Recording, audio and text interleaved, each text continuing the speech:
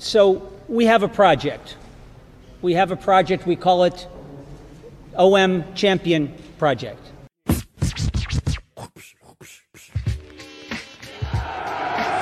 de Pelé vers Tapie qui dévie habilement vers Chris qui reprend. Et but fantastique de Chris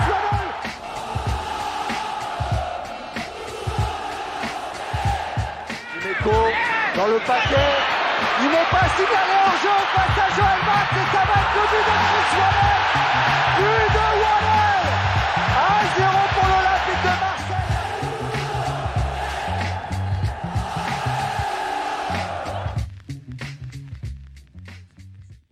Hello and welcome back to the Marseille View. Hope you're all well. I'm Stefan, I'm your host. We've had a little break from the show, but we are back finally today with a new episode. And tonight's show will be covering today's loss at Lille, the death of the boss, Bernard Tapie, and summarising our recent form in both Ligue 1 and the Europa League. So, all in all, it's not the happiest of topics that we're going to cover today, but it's been a tough day for OM. But joining me to talk through these items is Ben. How are you, Ben? Good. I think I had a really bad cold week before last, and you've had it this week, haven't you? So we've both been ill. So apologies to everybody. It's probably why we haven't recorded, because most of us have been sick. But good to be back. Yeah, mine was sort of last week. Yeah, it was a bastard.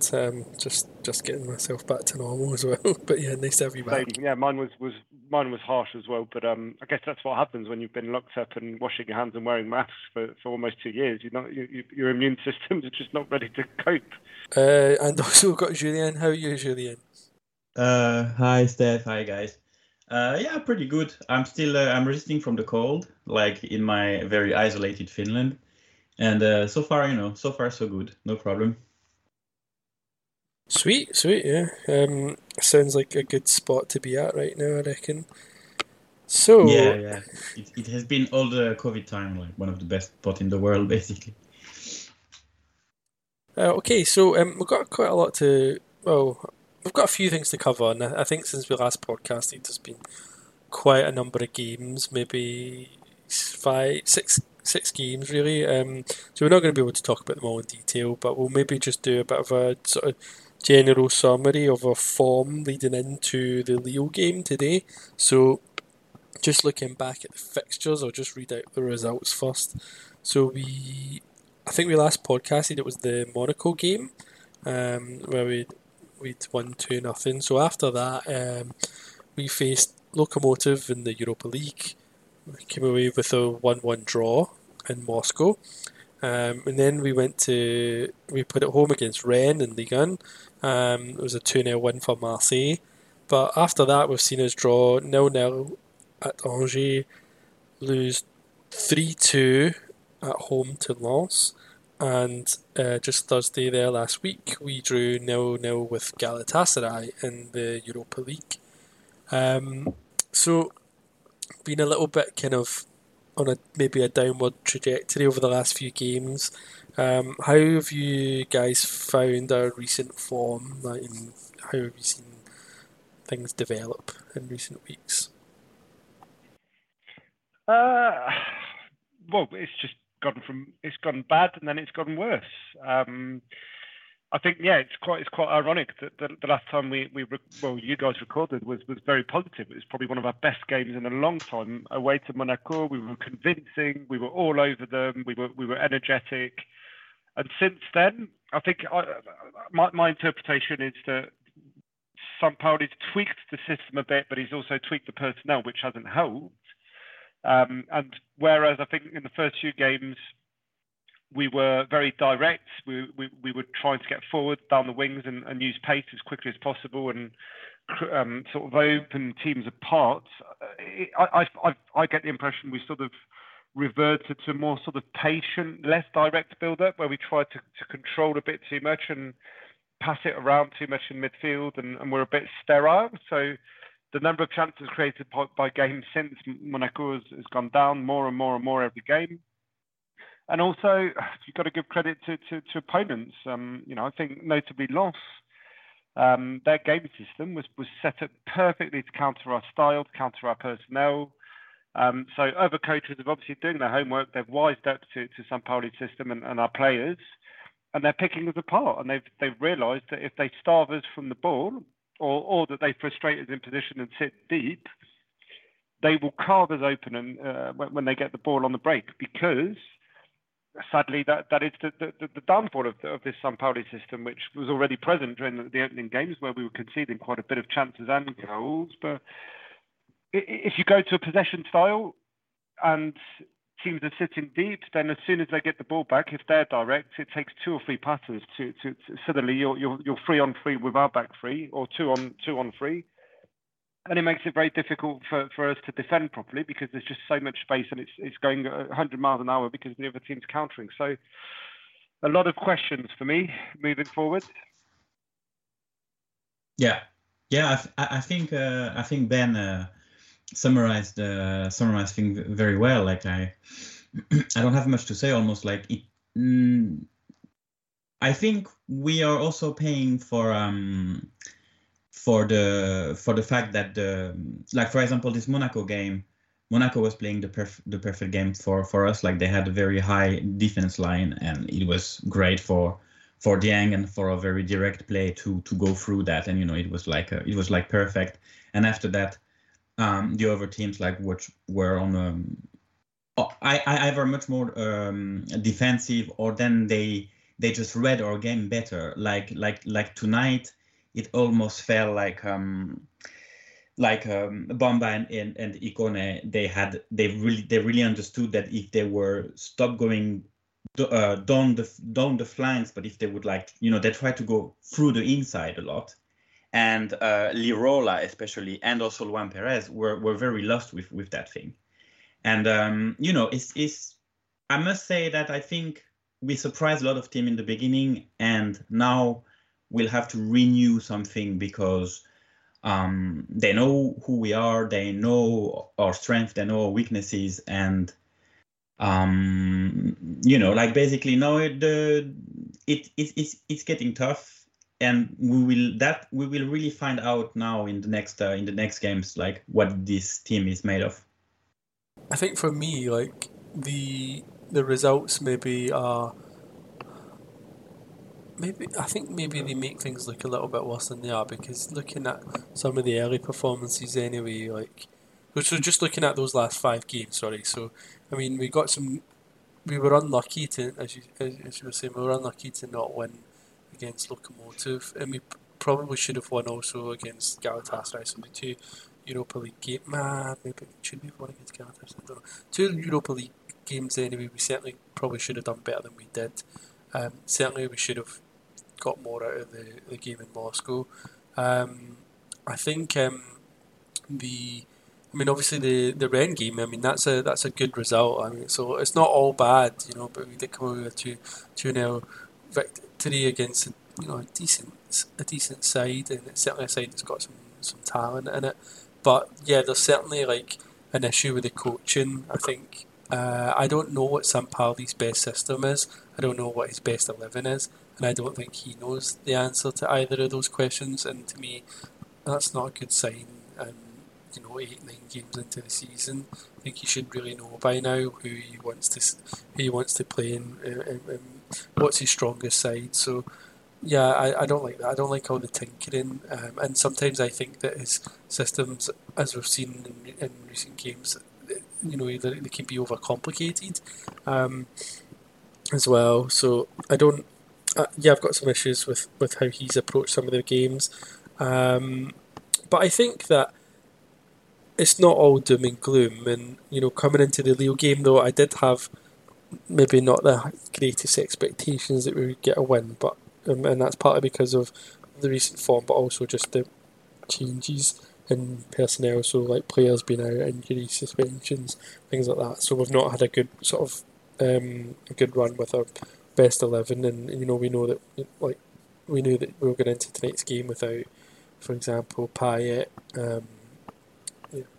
Kamara not still back to his full fitness, things like that. So I think I didn't have high expectations, but I think generally yeah, we are on a slight sort of downward trajectory in terms of results, and um, yeah, I think we're about to sort of get into that crunch period of the season, I suppose, where that sort of October, November, I think is probably maybe more so November, but it's probably a period of the season that's a lot more important than we often think, because it's once teams are starting to settle into form, it's a period I think that you want to be making sure that you're playing 100% and picking up points that you're not going to regret later down the line.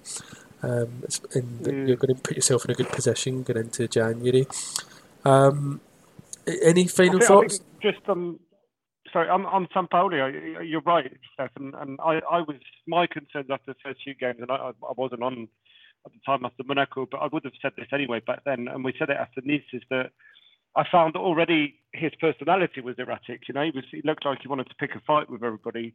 And it seems like he's settled down a bit for whatever reason. He's calmed down a bit. But the other erratic side of him's come out, which is his tinkering and his tactical bizarreries, really. There's a lot of things that I've seen in recent games that don't make sense, whether it's the lineups, whether it's the matchups that he's put in. So today, Lirola on the left, we've got fit players. I mean, Amavi wasn't great, but, you could start Enrique and you go and experiment. Away to Lille, you go and experiment with another completely brand new lineup with a player who's never played on the left side next to Luan Perez, who doesn't know him and has no sort of connection or technical relationship with him. So that's the other erratic side of San Pauli, and that's why I have doubts. I agree with you.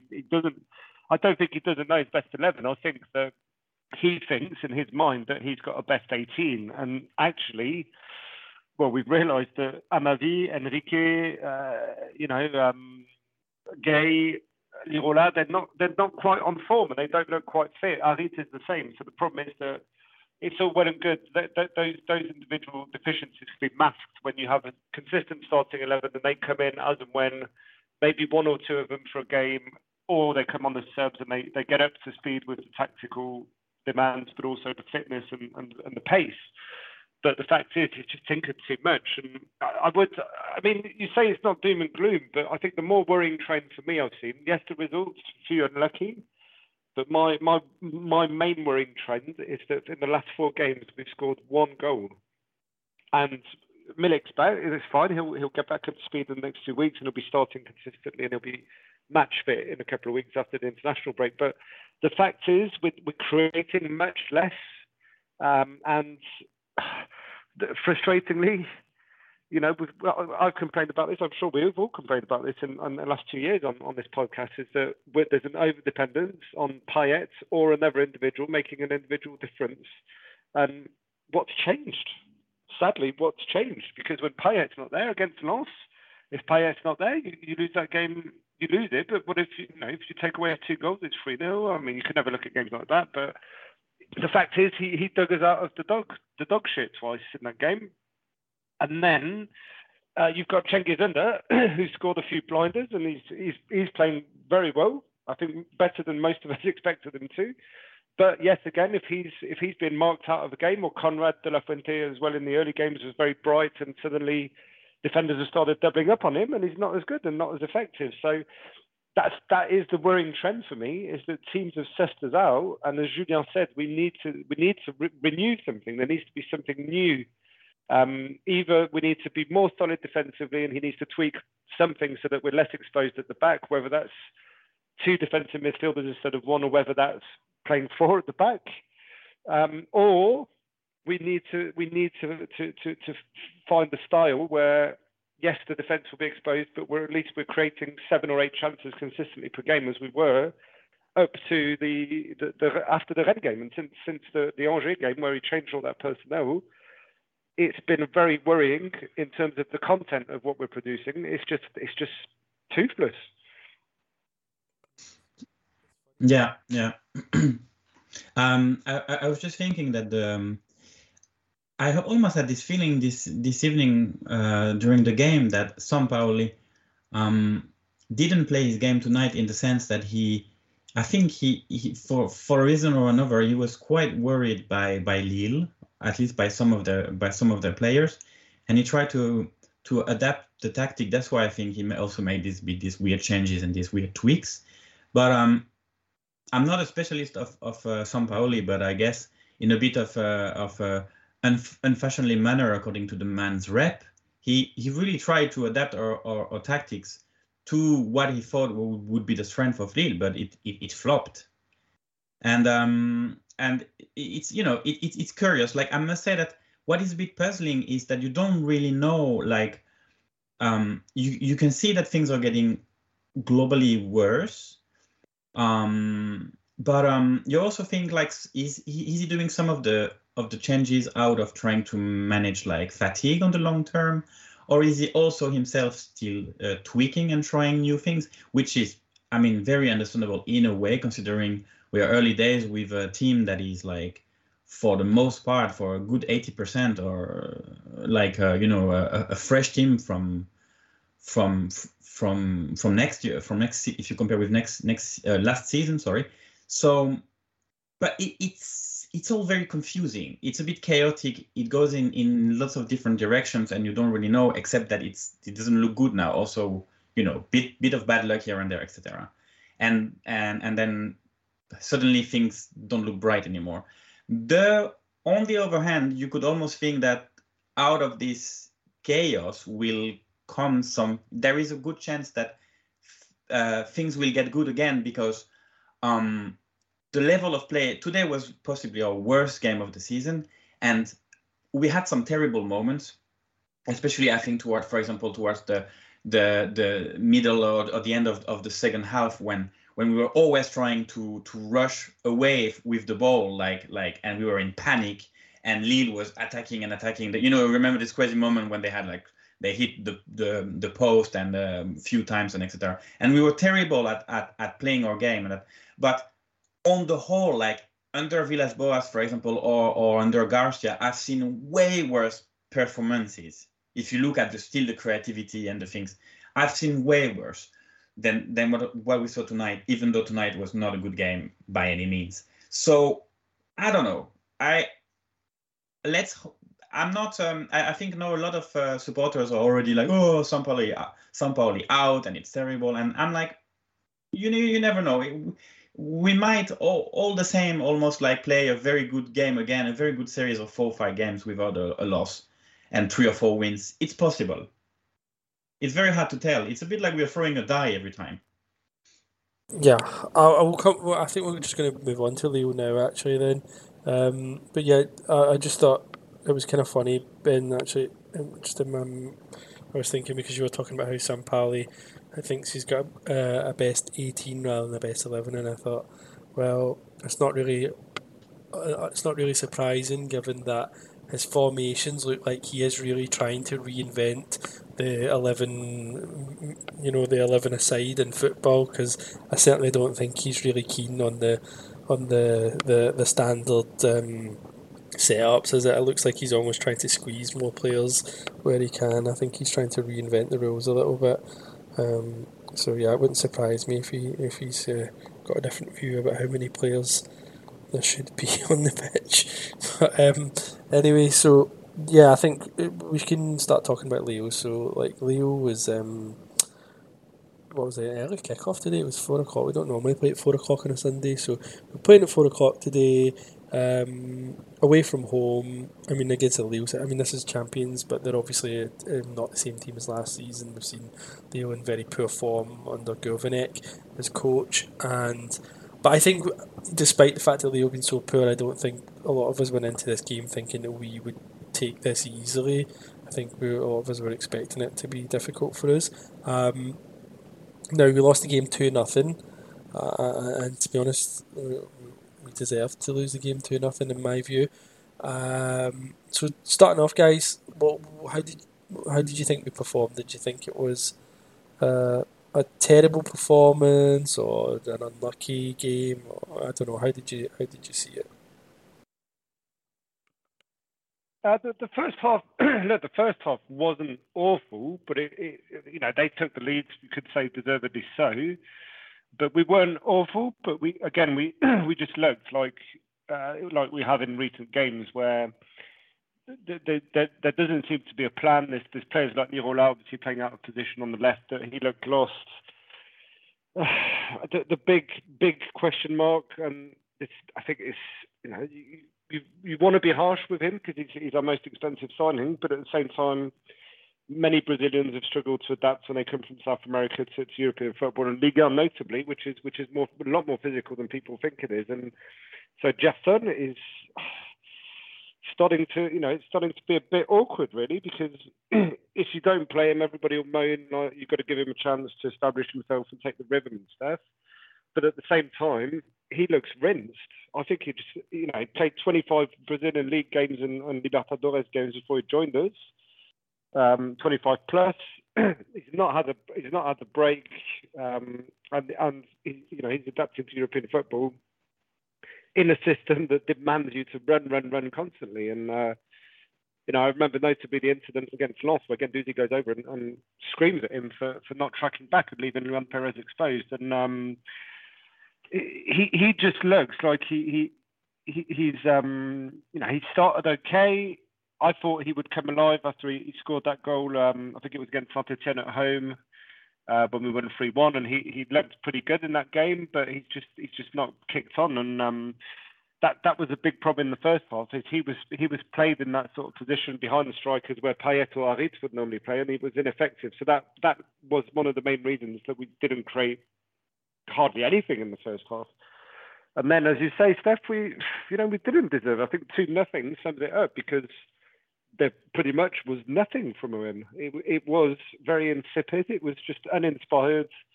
And as Julien mentioned before, the problem it leads to when you're 1-0 down and you're under pressure. I mean, Lille I think they hit the post twice, didn't they? And then the crossbar as well before they finally scored their second goal. But at no point in between that period did we look like we were going to score. I think Milik had one header that was off target, and that was the only chance we created. And Camara had a wayward shot as well, but it just looked like everybody, because you're chasing the game, it leaves it with more space than usual for the opposition. And the huge problem is, as Julien said, we looked panicky. We didn't look like we had a solid game plan. I think we're a bit over reliant on Guendouzi to put it out of the bag in midfield and carry the ball forward and dribble a couple of players and then pick a great pass or something. It's not going to happen every game. He's a young player, and teams have started closing him down. Notably, Lens did very well at that and did today. So, well done to Lille. They deserved their win, but we didn't look threatening, which is the worrying trend again. I actually thought that we were quite decent actually until the goal. I actually thought we looked quite stable and quite well balanced, and I didn't actually think it was a bad performance. I know it wasn't like the way we've been playing earlier on in the season. It's kind of like a progression of how the last sort of 5 games had unfolded before, but I actually thought we looked pretty okay, pretty decent. I thought we were the better team, in fact, until the goal, and I thought that the system that he'd set up actually was a more sensible system than some of the tactical setups actually we've seen earlier on in the season, which aren't going to work always anyway. But it was kind of like like a 3-5-2, and it was kind of like what we played last season under Sampaoli actually. But the main issue that I had with it was that Luan Perez, for me, he seemed to be almost like a left wing back, and I don't really think he's going to be able to offer that much in that role. I mean, for me personally, I'm not as blown away by him as some people are. I know he's quite popular, but I'm kind of not really 100% sure about him anyway, whether he's in the left wing back or if he's in the left side of defence. But I saw he looked to me like the weak link, or at least his side anyway was that certainly a weak spot, and it was kind of exposed in the goal, the first goal. But yeah, I thought we were okay. I actually quite liked the setup. I didn't mind Rongier playing that kind of 10 role, but I think he looks good, but I do feel like he's limited. I do feel like he's not going to quite make the difference, as much as he's kind of neat little player to watch. Certainly when you've not got someone of the quality of Payet or even at Harit, maybe with Rongier you kind of you get what you paid for. You're not going to get quite the same level of quality in terms of like creativity. But I didn't mind any of it actually. I thought it was okay, and then I think once the goal went in, I think we were the second best team clearly for the rest of the game. And I know that he tried to make some adjustments, Sampaoli, at half time and stuff, but it wasn't enough, and they were too strong in the end. So yeah, I don't know. I don't see it like as a terrible game, or like a terrible performance as such. But it was like, I actually think maybe there's something mental going on because we're not currently able to respond. And the fact that you're saying earlier on that there's so little, we're not scoring enough goals at the moment. As well, I get maybe there's a sort of little bit of a confidence issue in the squad or something. I don't know, but in the past we've seen this side under Sampaoli as one that was showing a lot of character and was able to fight back in games and pull late goals back and stuff. And today didn't look like that was ever going to happen. So that's a slight worry for me. Sorry, I'm hogging the mic, Julian. Sorry, you got anything you want to add? Yeah, of just a few things like to add a bit to what you guys already said. Yeah, in my opinion, like Rongier probably was our best player on the pitch. It's arguably he had a good game despite his limits that are there. And I must say, yeah, Gerson is a big question mark. To be fair with the guy, like on top of the physical issues he obviously has, plus the adaptation, etc., he has been playing most of our games in different positions that are not his positions. But that's also something like that is a bit hard to understand. Like tonight, for example, why did I know Harit also has issues with preparation because of the late move and etc. So maybe that's the reason why he didn't play on the pitch. But then again, that's also the things that you would like to ask to Sampaoli. Like I thought in my head, considering number 10, it was Payet number 1 and Harit number 2. That's where we got him, in the first place. And then they played. Then in the last game, Sampaoli played Harit and Payet together, and then Harit on the left, if I remember right, in some games. And you thought, maybe he's trying something, but that didn't work out. And then tonight, you think, why was Gerson so long on the pitch and Harit came so late, or why was not a starter? You could ask the same question about Amavi. If you play this sort of like 5 in defense, this sort of 5 in defense line, like we were a bit having today, why not choose Amavi over Luan Perez for that job? That's his real position. It's some things are definitely puzzling. That's for sure.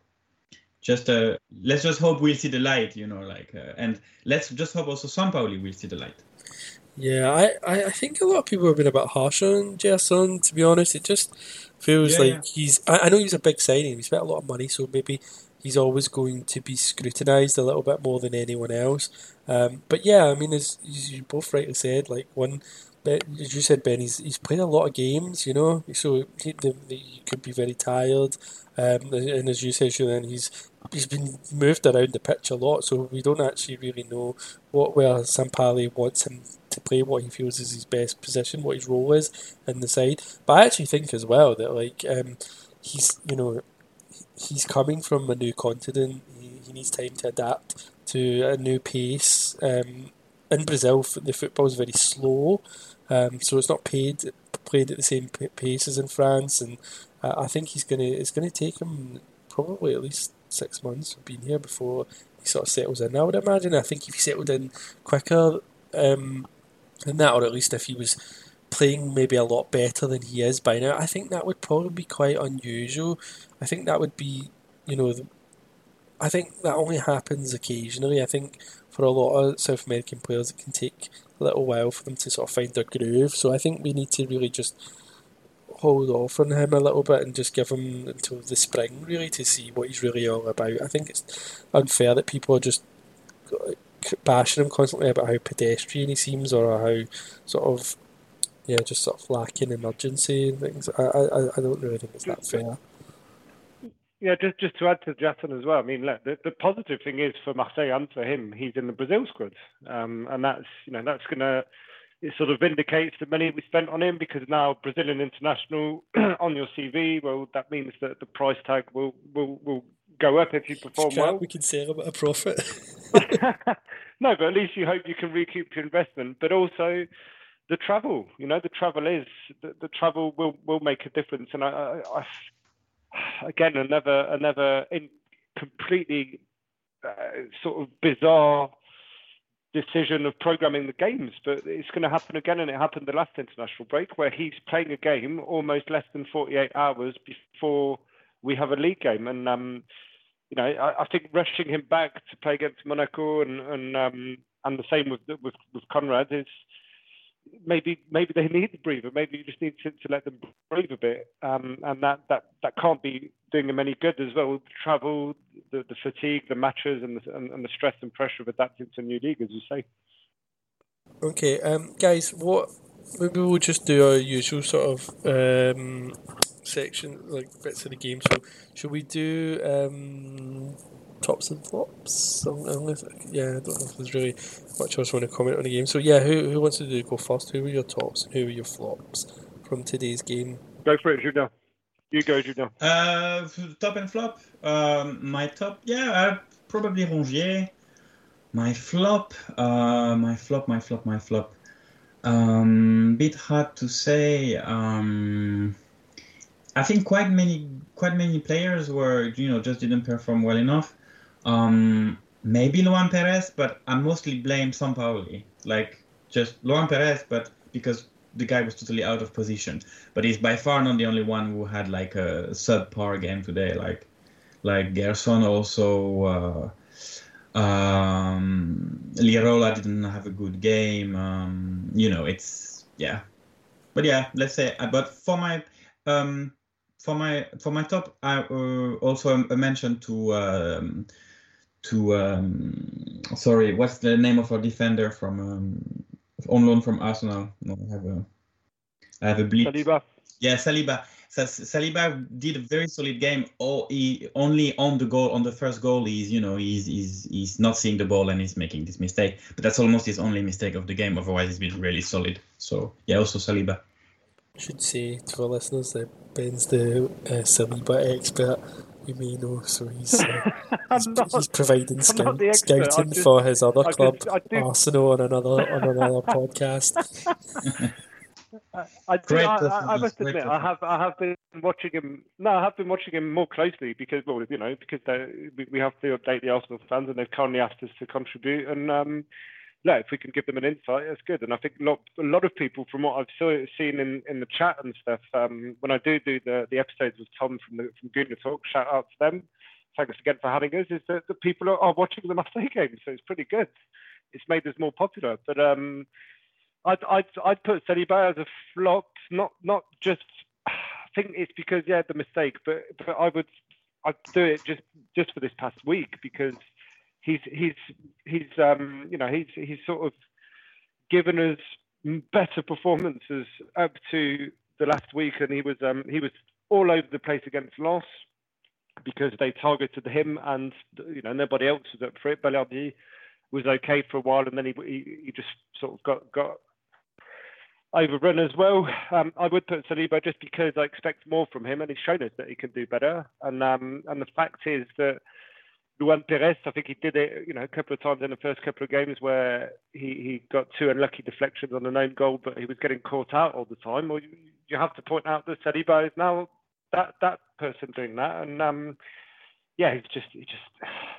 he'll be back. He'll bounce back, no doubt about it. But maybe it's fatigue. Maybe it's the fact that he had a great rhythm, and Sampaoli took him out of the squad for a game against away to Angers.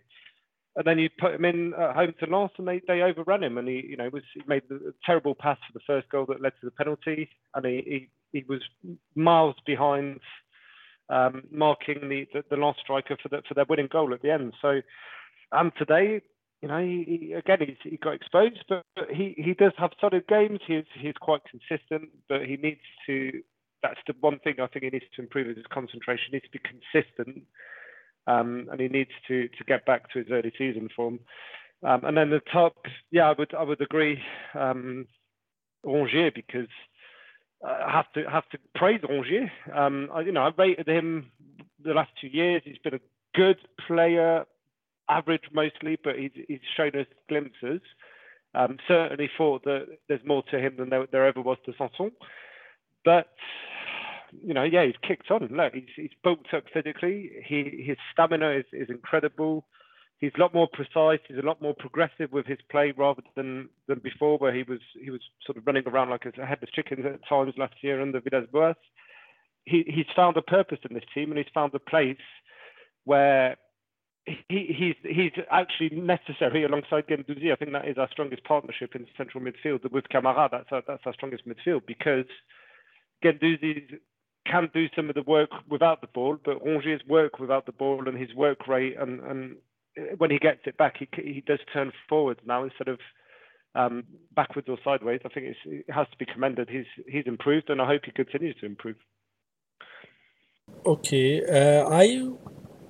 I mean, first I'll just say I thought Saliba was actually okay. I don't think he had a bad game at all. It's certainly compared to his game against Lens. It was the last couple of performances have been a bit more positive.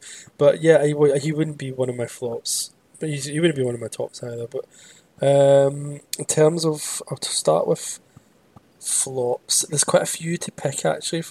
I believe so. I think. Looking at the goal, the first goal highlights some issues. So I said earlier on that the left side, Luan Perez, I thought just it's too much space, and I just don't believe he offers enough going forward and enough steadiness at the back even, and he was certainly struggling with pace. I think as well, and I agree with you usually, and I think Amavi would have been a better fit, to be honest. But yeah, so. Was he bad enough though for me to pick him as a flop? Possibly, yeah. He didn't have a terrible game, but I think he was one of the weak links. But actually in the goal, I mean, Saliba, that first goal, Saliba, he fucks up. But also the goalkeeper fucks up as well. The goalkeeper is standing on his line, and they're dilly-dallying about in the 6-yard box. The ball's kind of doing a bit of ping ball. And I just think the goalkeeper really needs to be the boss of that area. He needs to be just straight on that, closing down the space and the angles. And he's a goalkeeper. He never has much to do with him, but when he's called upon, he really doesn't inspire any confidence. I really don't like him, actually. I think he's not. I don't think he's a good goalkeeper. I know he's not had a lot to do to be really tested, but that's the sign of a good goalkeeper is one who has nothing to do and is confident and assertive when he is called upon, and he is not that. So, I could maybe pick him as a flop, but I think there was worse players than him as well. Even so, I would say that the two that I'd really probably want to pick were Chiretta. He was poor. He just never looked comfortable, did he? And he looked like he was really struggling with the Coney, and he was hooked, wasn't he, early? And Dieng. I don't think Dieng had a great game either, to be honest.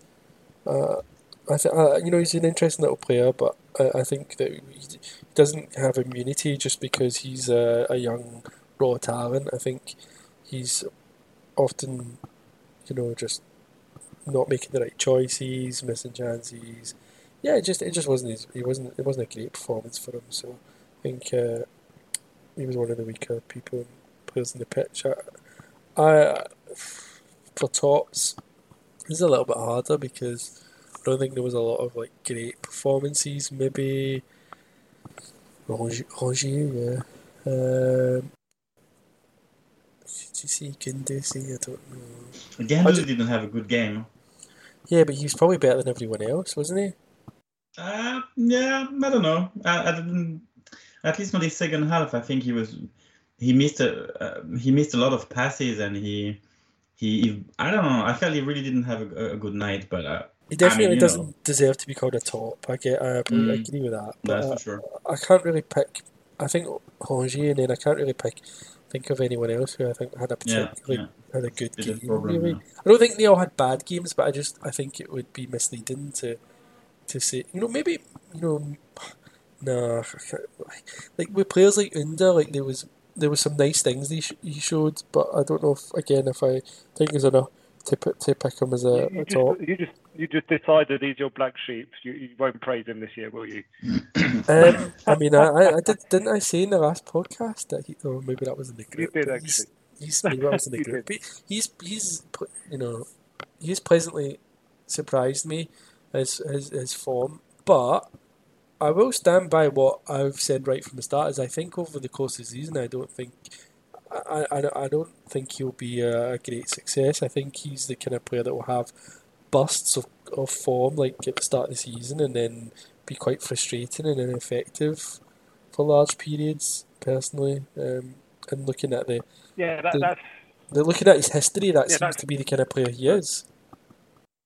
yeah, that's where it's going to get difficult to analyse him and Guendouzi notably, is because they've shown they've shown very good quality. The start of the season, they've been two of our most solid performers and sort of decisive as well with their play and their goals and contributions and performances. And the problem is that I think I agree with you, Steph, on the point that if we're at the point where we're expecting Under to be consistent and pull it out of the bag, that's probably unfair because it's not going to happen. He's not that player, as you said. He's not done that in the past.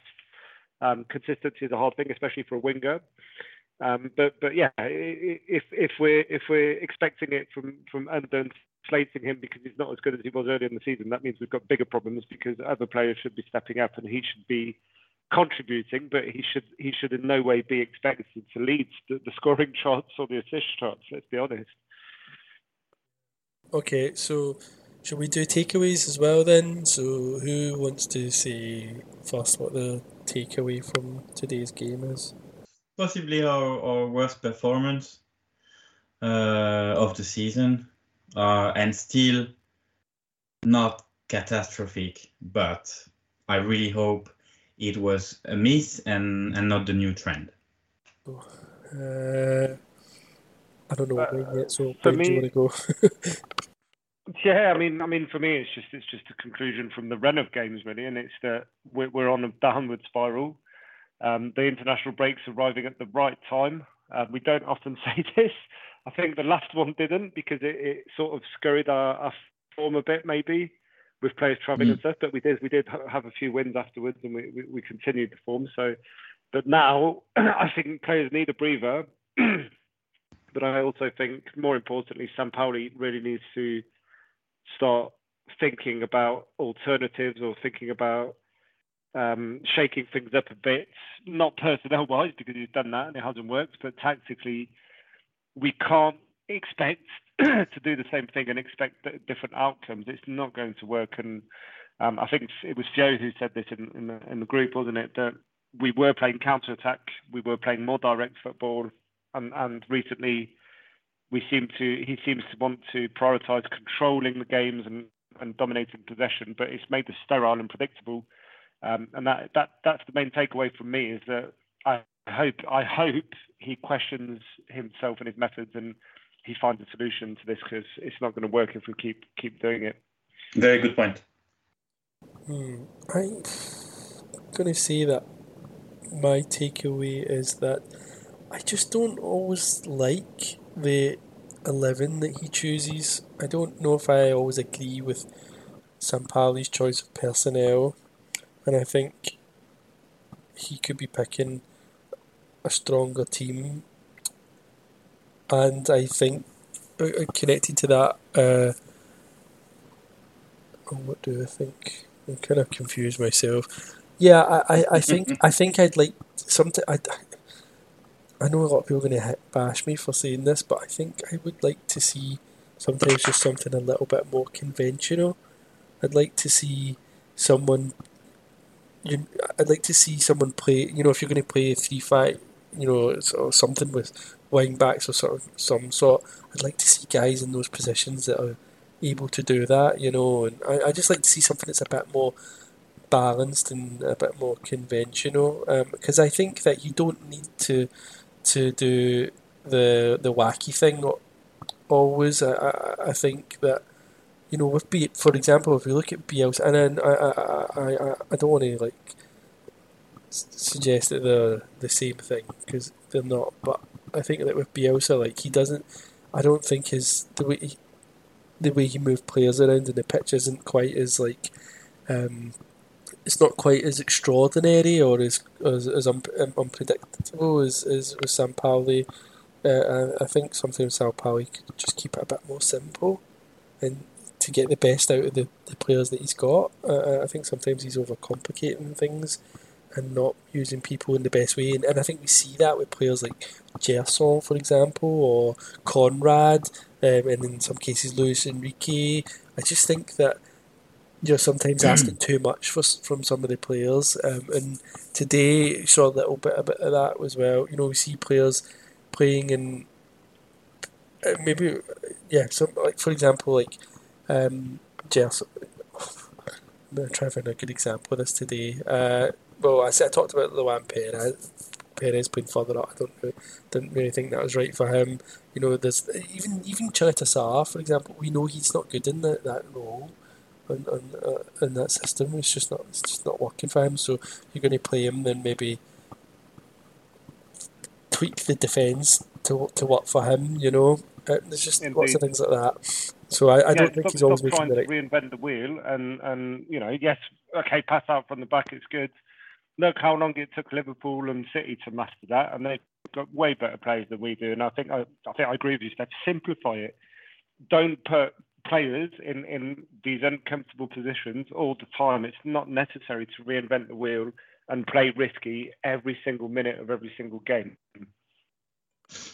Yeah, you mentioned Bielsa, Stefan. I was just I'm thinking that actually, like people like to compare them a lot, but I think they're very different in a way, in the sense that Bielsa will not, as Ben said, for example, overcomplicate things, because Bielsa has this one, like his own game philosophy is so so much part of his own football identity that he will die with his ideas on the pitch, and there is his one game plan, and things will have to adapt to it, and that's it.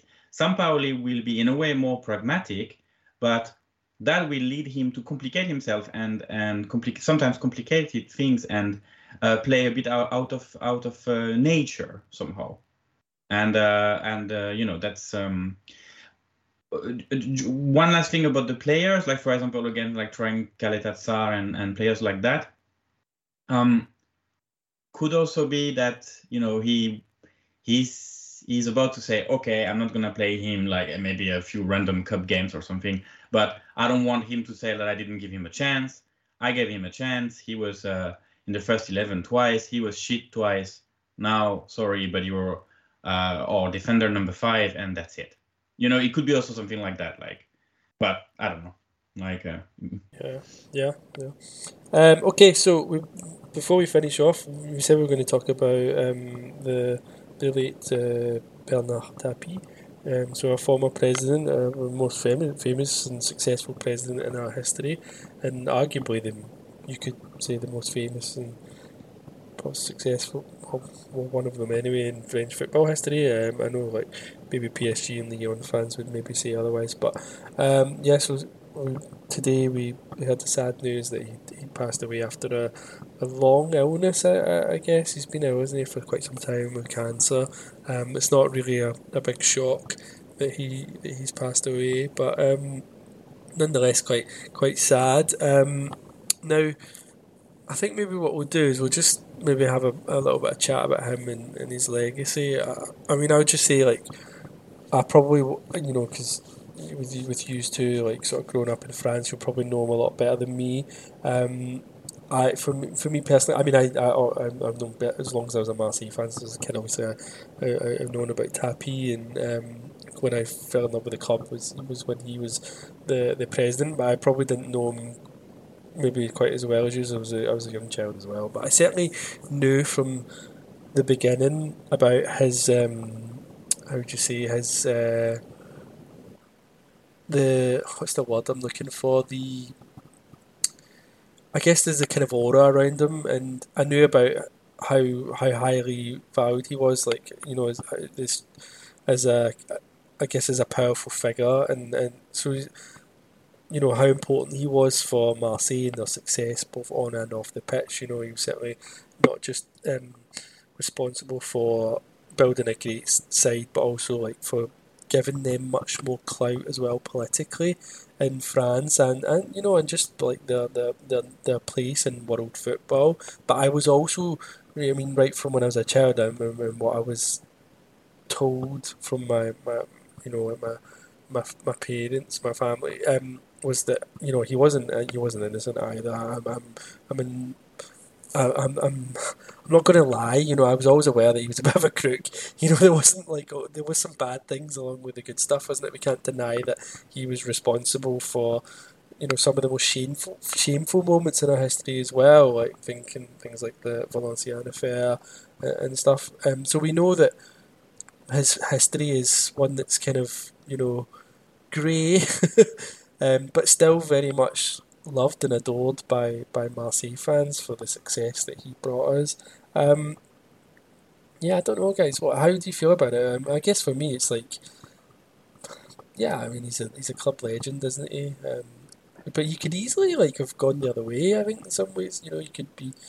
It could have gone really badly for him. I wonder if we become much more successful after Tapie, whether we would still glorify Tapie in the same way. I do wonder. Like, but yeah. Anyway, I'll leave the floor to you guys. Yeah, I think he laid it. Well, I agree with you that touch wood, we will have success again in the future and be on top of Europe one day. Everybody hopes that about a club that's done it once and has that history and has that capability. But he laid the foundation. He made it possible to dream for a club like Marseille. PSG have spent 2 billion, played one final, and have had some pretty embarrassing results over the last few years. It just goes to show it's not all about money. It's about having the right people. I think Tapie, again, like you, Steph, I was young. I was in France, but I was young. I was 4 years old when Marseille won the Champions League. And what I've always read and heard about him from family and friends is the guy was a tycoon. You know, he was a media tycoon. Then he took over Marseille. Then he got involved in politics, and I think he was too big a threat, like other figures in French political past, like Coluche and Balavoine and people like that. That, as it happens in every country, if someone's making too much noise and threatens you, you clip their wings. And so I think he had the target on his back that he painted himself because he put himself in that position. He was ruthless, and I think that's the sides of him that people forget, whether it's with football, whether it was for a benefit or against the club sometimes, certainly in the later days of his reign. He was ruthless, and he thought he was a bit untouchable, and it led to whatever happened. But overall, it's a sad day, you know, it's a sad day, but it was coming. He's been ill for a few years now, and I have to give it to his credit, the guy was just a beast.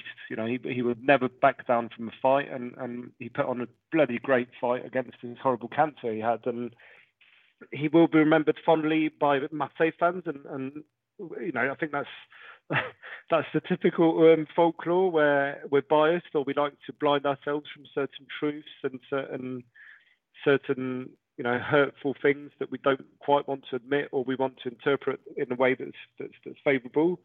So he will be viewed as a legend always by anybody connected with Marseille and anybody who loves this club. But he will outside he will always be viewed as a controversial figure, which is probably accurate and a pretty fair description of him. But it's a sad day, and you know, it's just the pain he must have gone through in his family. You know, we can only thank him and pay tribute. And we've lost a lot of great Marseille figures recently. You know, Pape Diouf a couple of years ago or last year, I believe.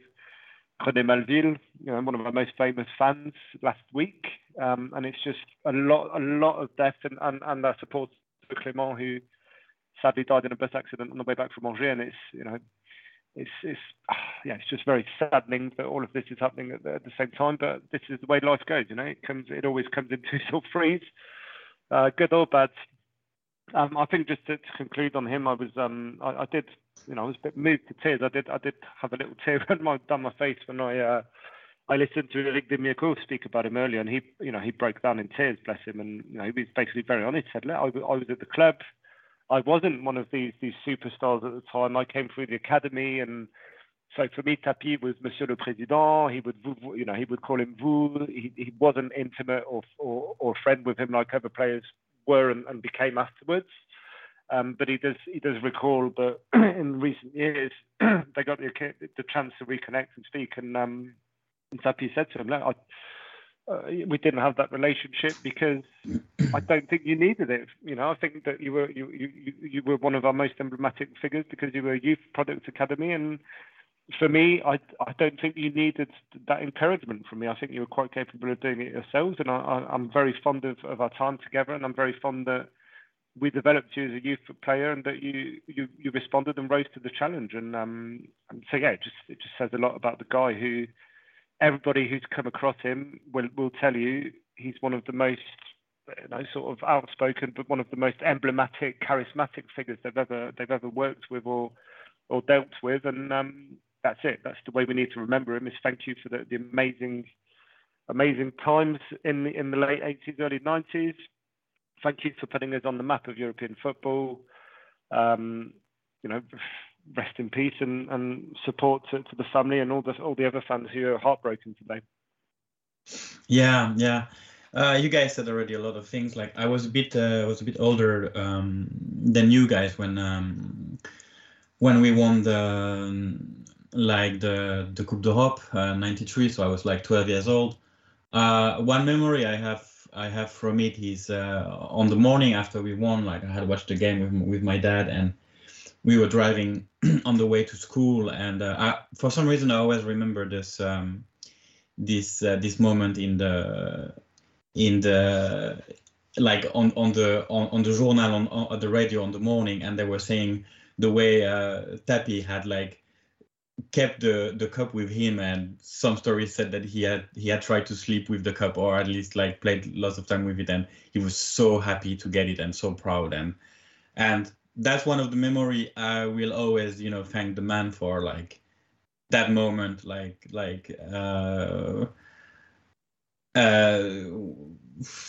yeah, it's a controversial figure, of course, but as a Marseille fan, it doesn't matter. You remember other things. On the whole, like a great figure, and also like a boss, a bit like also from the olden days. I don't know how a character like him could fare in 2021 football.